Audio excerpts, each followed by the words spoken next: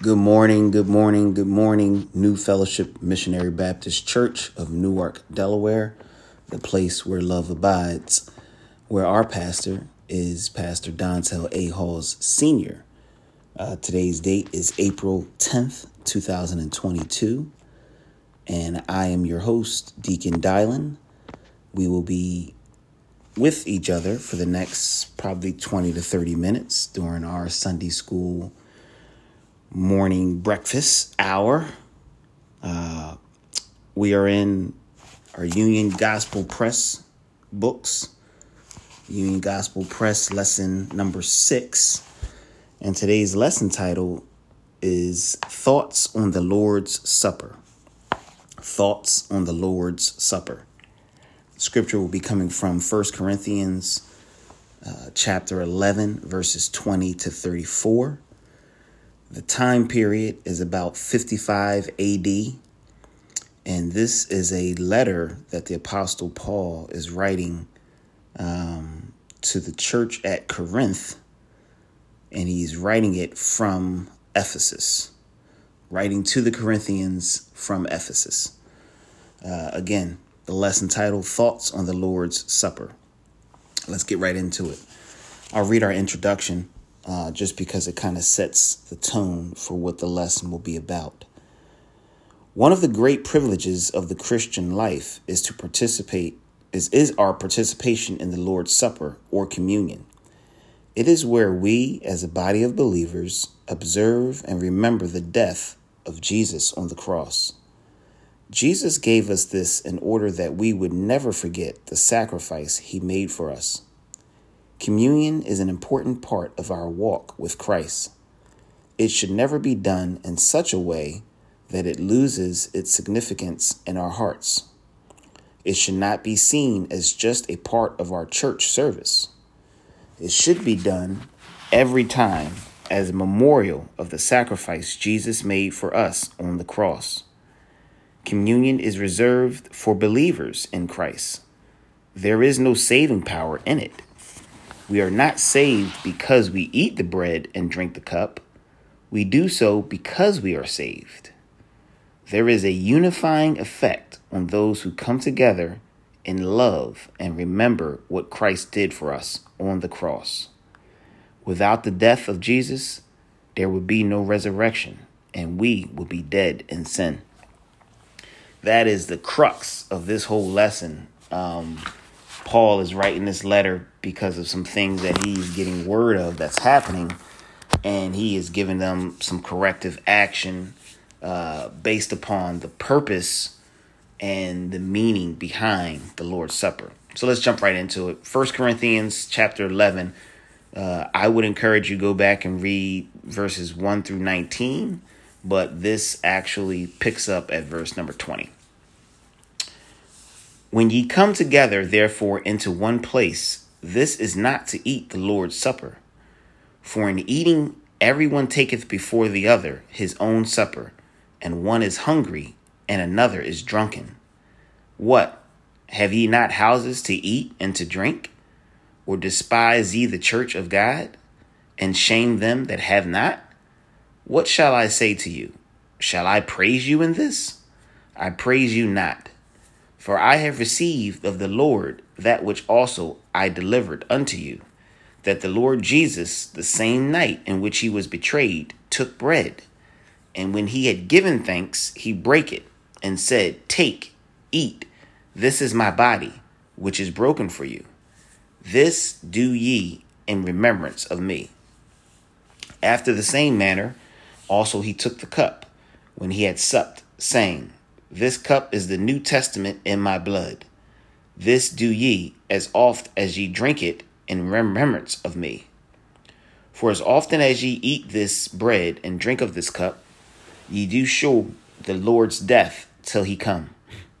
Wherefore, whosoever shall eat this bread and drink this cup of the Lord unworthily shall be guilty of the body and the blood of the Lord. But let a man examine himself, so let him eat of that bread and drink of that cup. For he that eateth and drinketh unworthily eateth and drinketh damnation to himself, not discerning the Lord's body. For this cause many are weak and sickly among you, and many sleep. For if we would judge ourselves, we should not be judged. But when we are judged, we are chastened of the Lord, that we should not be condemned with the world. Wherefore, my brethren, when ye come together to eat, tarry one for another. And if any man hunger, let him eat at home, that ye come not together unto condemnation. And the rest I will set in order when I come. Amen. Lesson exposition. The first portion talks about Paul showing rebuke for their selfishness. Let's get right into it. Division was an ongoing problem in the Corinthian church in more ways than one. As we have studied, some were divided over their favorite preachers, while others were divided over the exercise of Christian liberty when it came to eating food offered to idols. Another area of division came in the observance of the Lord's Supper, verses 18. Not surprisingly, economic status varied in the church, as the gospel was preached to both the wealthy and the poor. Dividing lines were drawn between the rich and the poor at the Lord's Supper, with the rich gorging themselves while the poor were being shut out. Word got back to Paul that they were not serving the Lord's Supper in a loving way, and this caused him to issue a stern rebuke to the church. So I just want to set the table a little bit. As we think about communion, how we commonly do it, right? We have our bread, which is our cracker, and we have some juice, grape juice. And that is, we're doing it. We're praying, we're asking for forgiveness. As the deacons are handing out the bread, you'll probably hear them say, this represents the body of our Lord and Savior, Jesus Christ, which is broken for you. And as you get handed the juice, you'll hear a deacon say, this represents the blood that was shed for you, right? And, we all say, we wait for one another as all the communion is handed out. We all say a prayer. You'll hear pastor or whatever reverend is administering the communion that day, Reverend Riley or Reverend Peterson, in times past, Pastor Golden. You hear them say, reflect on your past activities, right? You want to reflect over the last month. You want to ask God to forgive you for anything that you have said, done, thought wrong. This is the part where we're doing a self-examination. I'm probably jumping ahead of this lesson here, but what we're not doing is we're not coming together to have breakfast in a way such that we're eating to be filled. That meal, Paul was trying to get over to them that they should exercise that meal at their home if they were hungry, right? When they came together, it was for one purpose only, to remember what Christ had done on the cross, his redemptive work on the cross. Moreover, this community feast, this love feast that they had back in the day, it was actually a feast. But what Paul was upset with is they had dividing lines based upon your status, right? It was almost like a caste system. The rich people wouldn't eat with the poor folks, and the rich had plenty to eat while the poor had the scraps. Paul was upset with this because it was in direct contrast on what Jesus had done on the cross. He died for the rich and the poor, right? So they were dividing themselves based upon their economic status, and they were doing it in such a way that they were gorging themselves while some of the poor folks couldn't even get anything to eat. Gorge means they're stuffing themselves. They were eating to be full, and they were drinking. They ate communion with real wine, or they drank with real wine. So they were eating to be full and drinking to be drunk. And this love feast, as it was kind of called, this community feast, love feast, the whole meaning of it was being stricken away and making it into a big tailgate party, for lack of better words. Okay. That's what Paul is addressing here. It said, when the church would gather, there would typically be a common meal served for everyone to enjoy and participate. We just talked about that. The meal that was served was called the Lord's Supper, as the bread and the cup were featured in it. So at some point in this meal, they would formally feature the bread and the cup that would represent the communing, the Lord's Supper communion. But they also had other food as well. It says, but Paul points out that the people were not really eating the Lord's Supper, regardless of what they called it. So you can make any kind of name you want to make for it. If it's not done decent and in order, you can't make it God's business. So Paul is saying, well, no matter what you guys are calling it, you can call it the tent revival, you can call it whatever. If we're not doing it in the way that's honoring God, we are not accomplishing what we set out to do. And it says nothing about what the Corinthians were doing even closely resembled what Christ would have approved of or practiced himself. Nothing about Christ was very high and boastful or gluttonous. Nothing about what he did. It was all with love, humility, meekness, temperance. Nothing he did would have resembled a boisterous, drunken, gorging type of festivity that they were engaging in. Paul's rebuke. Paul was alarmed at what he had heard concerning the observance of the Lord's Supper. He asked the church why they were using the community meal as an opportunity to eat like they would at home. He points out that when they gathered together, it was supposed to be for a greater purpose than a regular meal. They weren't just coming together to have,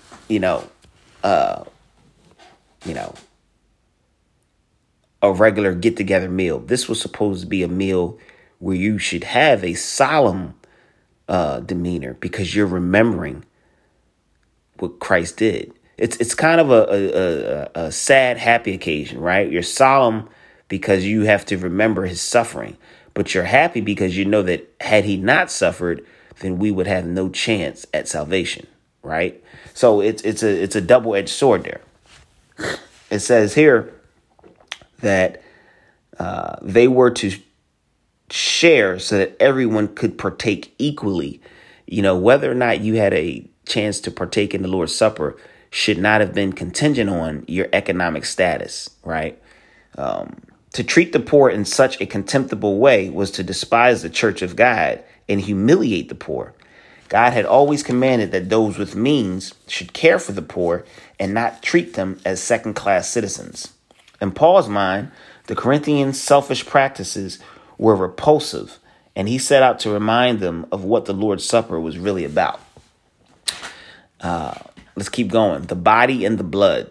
The revelation entrusted to Paul. As upset as Paul may have been with the Corinthians' behavior, he was not content with just shaming them with his rebuke and leaving them to their sin. And I actually like this about Paul, right? Don't be so, and maybe we could take a page out of Paul's book. Don't be so quick to knock a brother or a sister down in Christ, right? Or to be so critical of them, but you're unwilling to lend them instruction on how they should live, right? Don't be the person that's saying, brother so-and-so, sister so-and-so, they call themselves a Christian and they do this and that. But you haven't gone over to brother so-and-so or sister so-and-so and tapped them on the shoulder without embarrassing them and say, hey, brother so-and-so, hey, sister so-and-so, just a thought, man, or, just a thought, sis. You may want to consider this. I think God would be pleased with you if you did this. Hey, if you need help with doing such and such, let me know. We'll get together. We'll study together. Hey, check this scripture out and see what God says about this. I think you'll find that there's a better way potentially to do what you're doing that may honor God and edify your other brothers and sisters. We can always rebuke and chastise with love. But if you're doing it to be a gossiper, you're not doing any good. You're just sitting up there looking at the mote in your brother's eye without looking at the beam in your own. I believe Jesus used that as a parable. You can't be so quick to sweep around somebody else's door and point out their trash without looking at yourself. And number one, if you see something wrong with me, if you see me walking around, and this might be as plain as it gets, if you see me walking around and I have a big boogie in my nose, you're not going to tell me I have the boogie, or you're just going to say, oh, look at Deacon Dylan. I can't believe he's got that boogie in his nose. Why would he get up there like that? I would hope that you would come and tap me and say, hey, brother, when you get a second, man, take this tissue or go to the bathroom and check your grill, right? That's what we should be doing. That's what Paul is doing here. He wasn't just rebuking them, but he's giving them and teaching them on how they should do it properly, right? It says Paul had received instructions on the Lord's Supper from Jesus himself. He was not taught this by anyone else, nor did he formulate his own directives. That's important. If you're going to correct somebody, make sure you're correcting them based upon the word or based upon, divine revelation, which, I guess we have to qualify today, because anybody can say God told me to do this or God told me to do this. So you have to qualify that, pray on it. But so long as you can find it in the word, then there's a basis of them formulating that opinion. Paul himself was taught by Jesus. This wasn't just something that Paul was making up, right? Jesus had instructed him on how this was to be done, how he was to be honored. So there's a whole lot to learn in that right there. We have to be open to correction, right? But those that are correcting, you need to be biblically based. You have to be, show me in the word, because everybody has an opinion. Now, nothing wrong with rendering opinions, but we just need to clarify that when we're talking about the Lord's work, right? We want to make sure that we do everything decent and in order according to God's word. That's the most important part.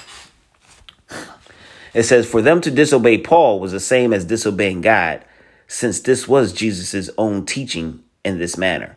So remember, if it's coming from man of God, woman of God, you can equate that to an extent as this God's instruction, so long as they are truly giving you God's word and instruction. Don't rebuke good information that's going to help you. You're kind of playing your own self, really. Let's keep going. The body.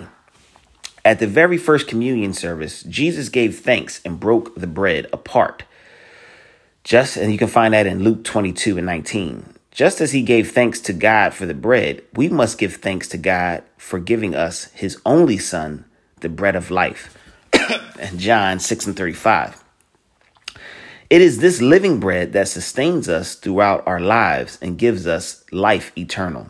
So the bread, as I said earlier, it represents the body that was broken, right? They beat Jesus. He suffered physically on the cross, right? They scorned him. They mocked him.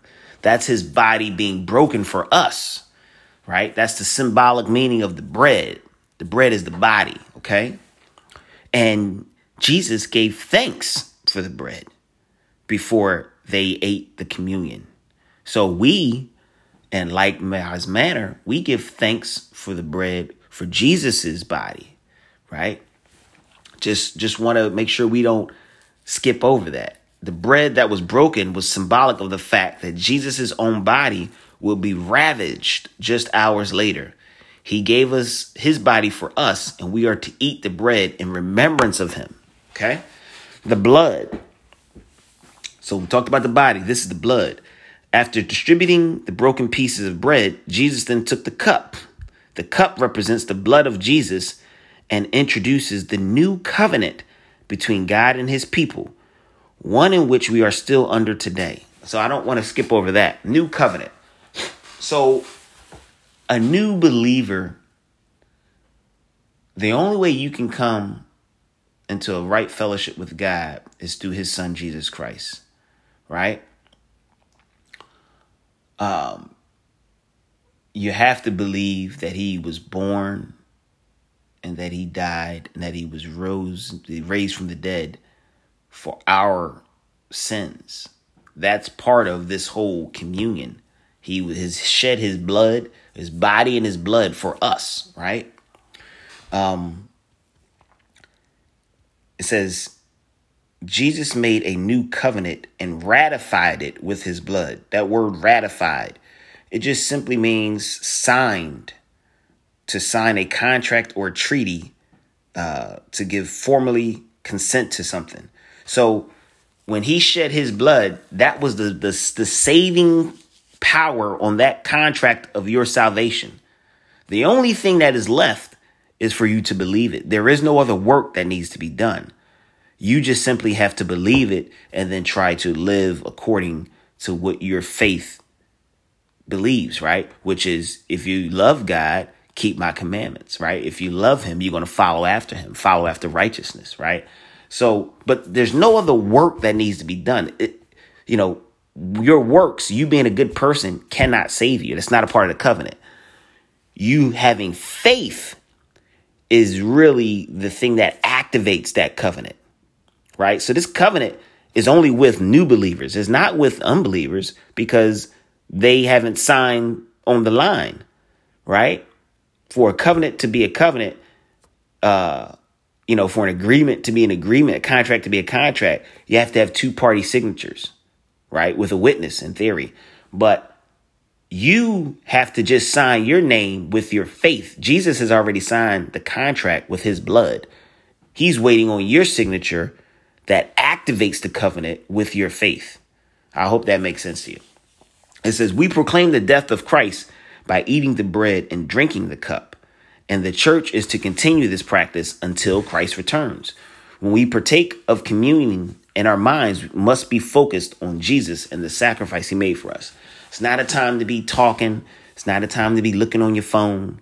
It's not a time to be, giggling at this or anything else. Really, and I honestly, I try to close my eyes. I don't want to see anybody. I try to close my eyes. And I before doing that, I make sure I tell my children, hey, make sure you pray, ask for forgiveness, right? I give them a little friendly reminder.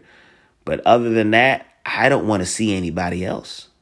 I just want to try to focus on Jesus, because for that 2 to 3 minutes, 5 minutes, however long it takes to administer communion, that's really where our focus should be.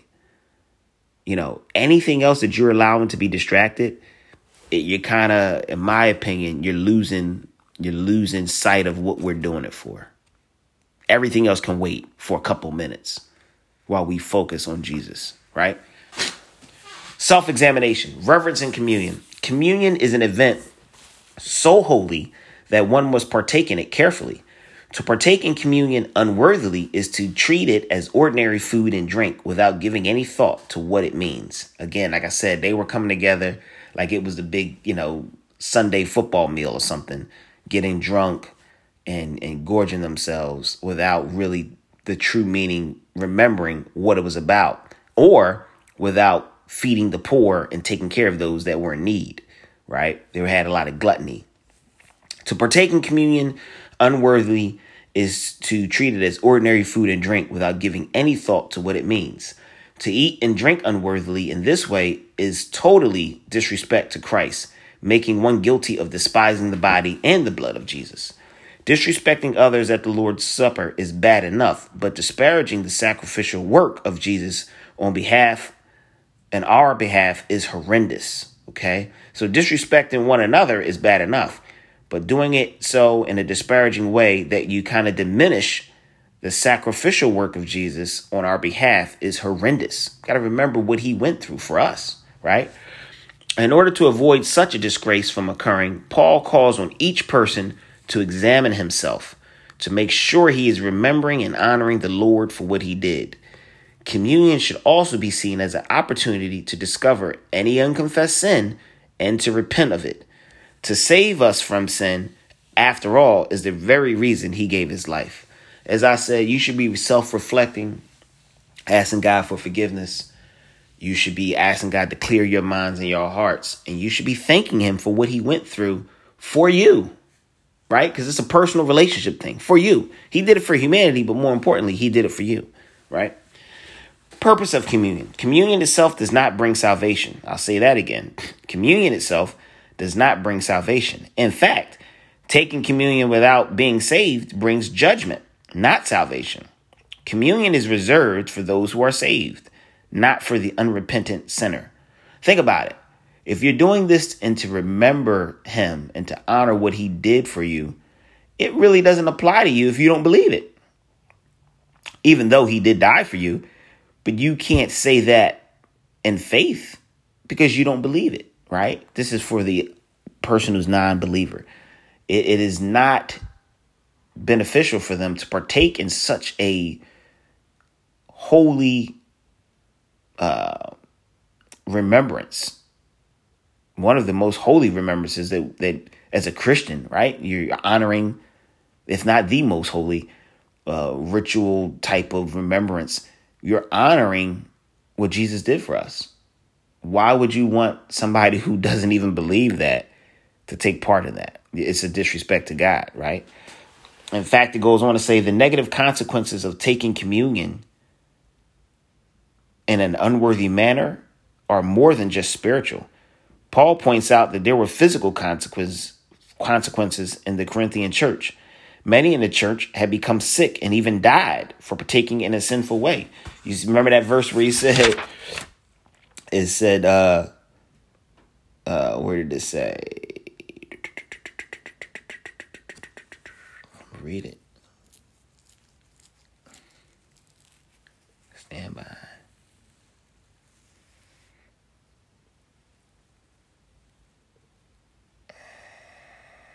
Yeah, verse number 30. Verse 29 says, "For he that eateth and drinketh unworthily eateth and drinketh damnation to himself, not discerning the Lord's body. For this cause many are weak and sickly among you, and many sleep." So a lot of them were weak and sick, and some of them died. That word sleep, they were sleeping. They're dead.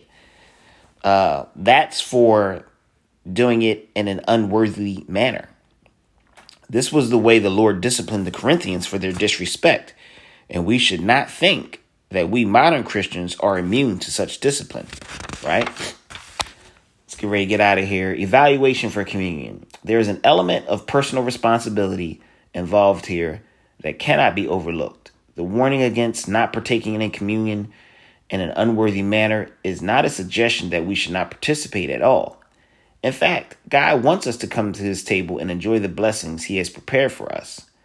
If we are honest in our judgment of ourselves, we will not be considered unworthy by God. He wants to forgive us, but we must repent. That is why the time of self-examination and honest judgment prior to communion is so important.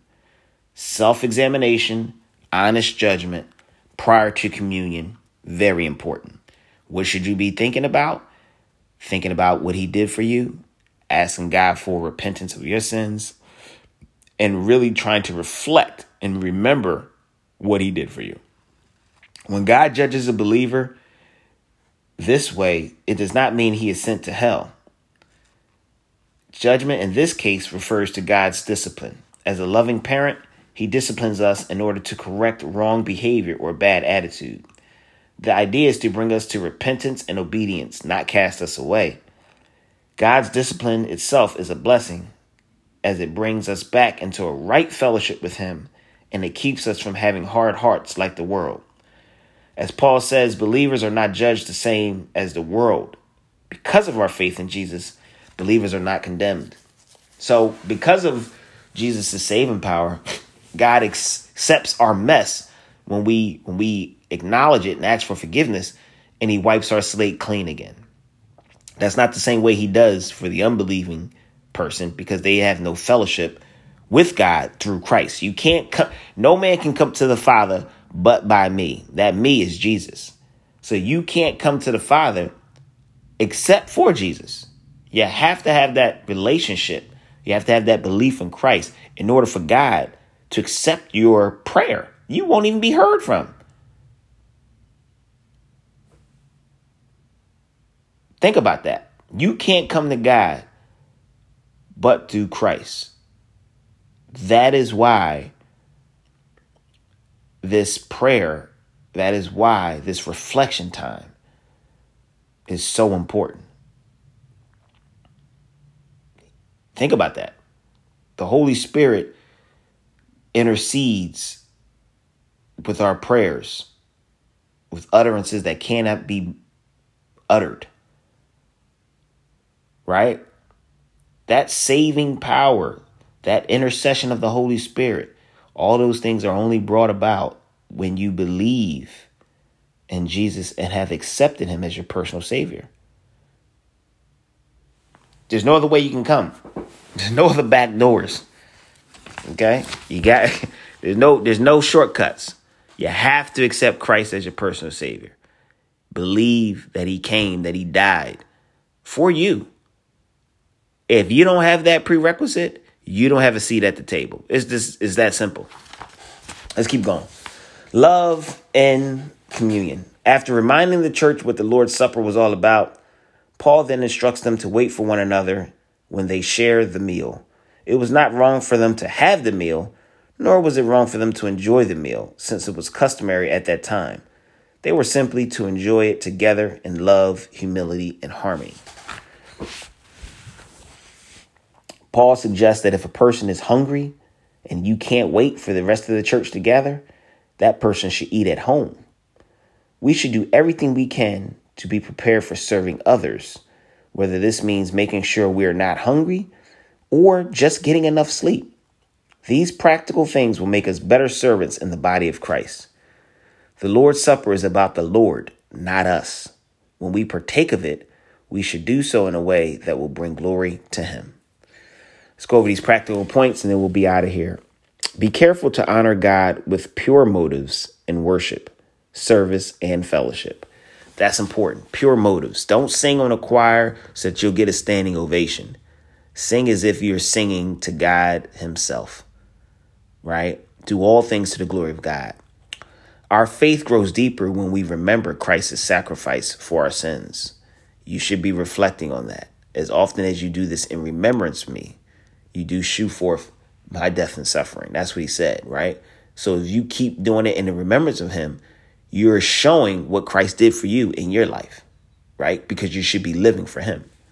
Our faith and worship look forward to Christ's coming in glory. We're going to do this until he comes back, knowing that he's coming back, right? Instead of being drawn away from him by guilt, believers should always draw closer to Christ for forgiveness and restoration. Don't be harder on yourself than God will be. That's not a license to sin, but don't stay away because of your sin. Get closer to God. He's the only one that can take care of it for you, right? Believers invite unintended consequences when their worship is careless. Believers invite unintended consequences when their worship is careless. You got a flippant worship. You're just doing it. You're just out there. Be careful with that. Make sure we're doing it decent and in order.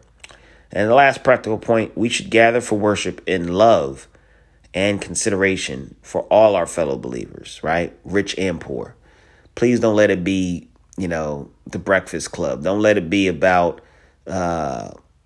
who's who in the talk suit, right? No cliques in the church.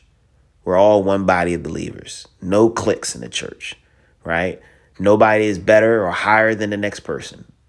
Let every person esteem each other, right? I hope you got something of it. God bless you. May heaven smile upon you. It's my time. I'll see you next time.